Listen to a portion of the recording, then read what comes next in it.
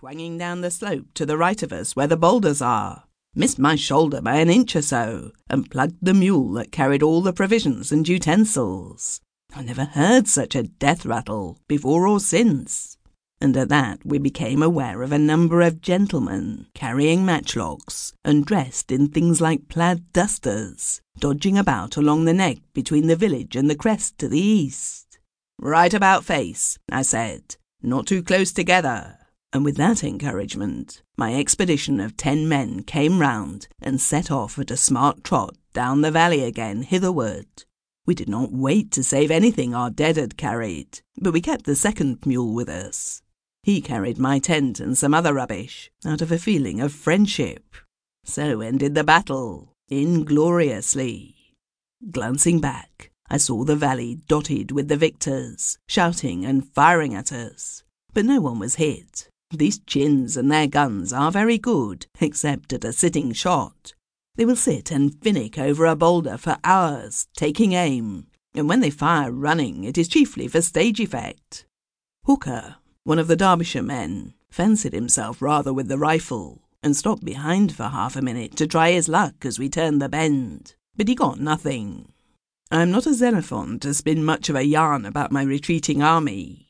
We had to pull the enemy up twice in the next 2 miles when he became a bit pressing, by exchanging shots with him, but it was a fairly monotonous affair, hard breathing chiefly, until we got near the place where the hills run in towards the water and pitch the valley into a gorge, and there we very luckily caught a glimpse of 6 round black heads coming slanting ways over the hill to the left of us, the east that is, and almost parallel with us. At that I called a halt. "Look here," says I to Hooker and the other Englishman. "What are we to do now?" And I pointed to the heads. "Head it off, or I'm a Negro," said one of the men. "We shall be," said another. "You know the Chin way, George.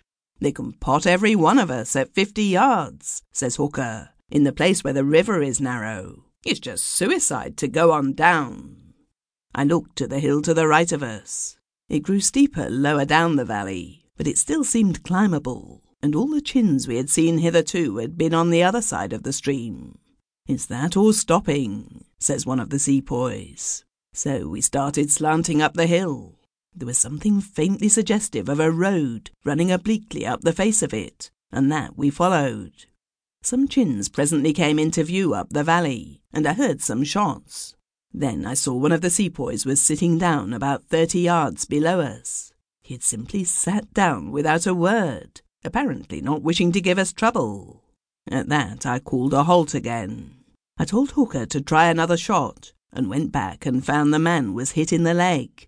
I took him up, carried him along and put him on the mule, already pretty well laden with the tent and other things, which we had no time to take off. When I got up to the rest with him, Hooker had his empty martini in his hand, and was grinning and pointing to a motionless black spot up the valley. All the rest of the Chins were behind boulders or back round the bend. 500 yards, says Hooker, if an inch, and I'll swear I hit him in the head. I told him to go and do it again, and with that we went on again. Now the hillside kept getting steeper as we pushed on, and the road we were following more and more of a shelf. At last it was mere cliff above and below us.